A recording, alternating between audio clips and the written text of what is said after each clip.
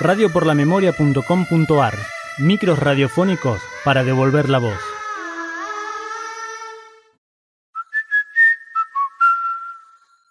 Roberto Jorge Santoro era más que un escritor, un poeta o un periodista. Quería sacar la literatura de los ámbitos intelectuales y llevarla a la calle. Estaba seguro que si la poesía no ayudaba a cambiar la sociedad, no servía para nada. Roberto decía que los poemas eran mariposas, y creía que en los cafés tenía que haber una servilleta para limpiarse la boca y otra con un poema. Entonces, junto a sus compañeros, dejaba servilletas con poemas en los bares de la avenida Corrientes, y sabía que esos poemas hacían de lo suyo, como la poesía suele hacerlo. Santoro se definía así. Roberto Santoro, sangre grupo A, factor RH negativo, 34 años, 12 horas diarias a la búsqueda absurda del sueldo que no alcanza, 2 empleos, escritor surrealista, es decir, realista del sur, hijo de obreros, tengo conciencia de clase, rechazo ser travesti del sistema, esa podrida máquina social que hace que un hombre deje de ser hombre, obligándolo a tener un despertador en el culo, un infarto en el cuore, una boleta de PRODE en la cabeza y un candado en la boca.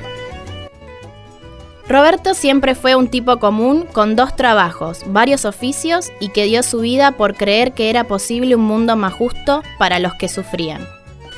Era una persona con fuertes convicciones, palabras punzantes y un corazón lleno de esperanzas.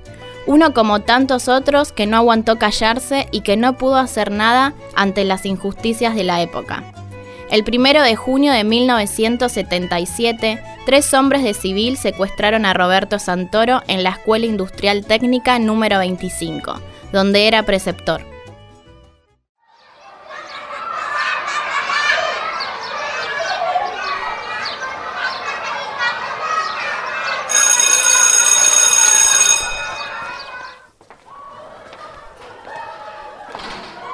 Chicos, atención por favor.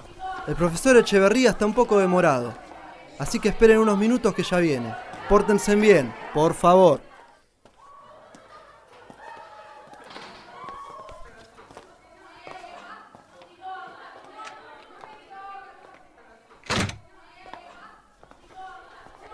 Qué frío que hace, Roberto, ¿no? Sí, la verdad que sí, Pérez.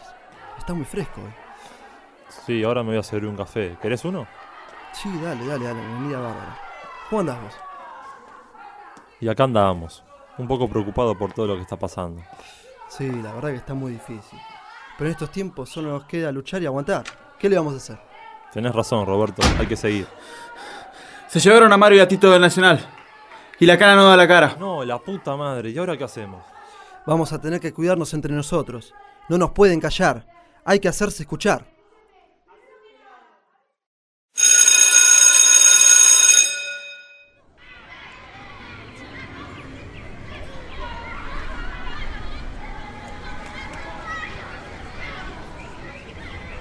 Roberto, hoy nos juntamos con los muchachos para ver cómo seguimos. Me imagino que venís. Sí, por supuesto. Tenemos que seguir la lucha de alguna manera. No podemos bajar la cabeza. ¿Te enteraste algo de Mario o de Tito? Nada, ya empiezo a preocuparme.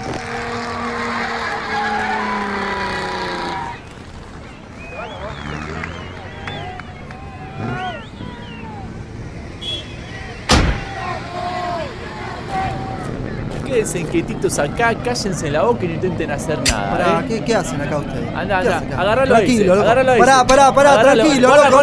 Pará, loco. Agárralo. ¡Soltame! Que no se ¿Qué me escape, agarras, que hijo no de se puta! escape, carajo. ¡Soltame! No, Llévala al auto, llévala al auto. Agárralo, llévala al auto, dale. Vamos. ¡Hijo de puta!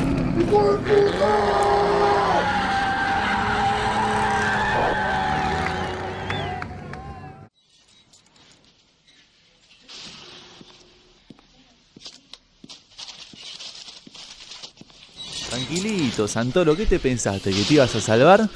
Ahora quédate quietito aquí y no digas nada, no abras la boca, Pérez, escúchame, ¿estás acá? Sí, Roberto, acá estoy. Estos hijos de puta estoy seguro que nos van a matar. Tranquilo, nos quieren asustar. Sacarnos información, en un rato seguro nos largan. No, Roberto, de esta no zafamos. Bueno, tranquilo, Pérez. Solo nos queda esperar. Dependemos de ellos acá. No me puedo quedar quieto. Me están matando uno por uno.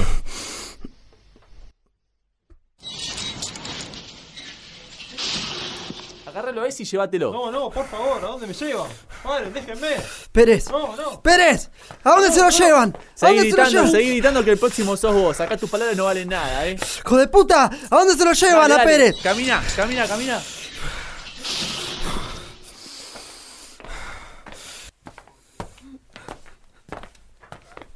Acá metelo este hijo de puta, acá. ¿Qué me van a hacer? No, por favor. Te vamos a hacer que no te quede más ganas de joder a vos, eso te vamos a hacer. No sé nada, lo juro, déjenme, no. Dale, hijo de puta, habla, hijo de puta.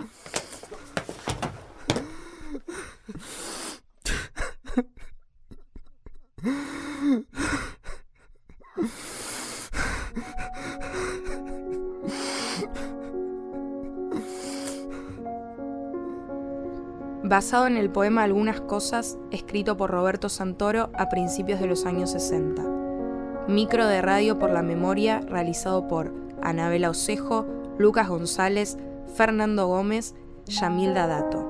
Estudiantes de primer año de la comisión B1 de la carrera de Producción y Dirección para Radio y Televisión. Materia Práctica integral de producción de Radio 1. Docente Diego Zambelli, ISEC 2014. radioporlamemoria.com.ar. Micros radiofónicos para devolver la voz.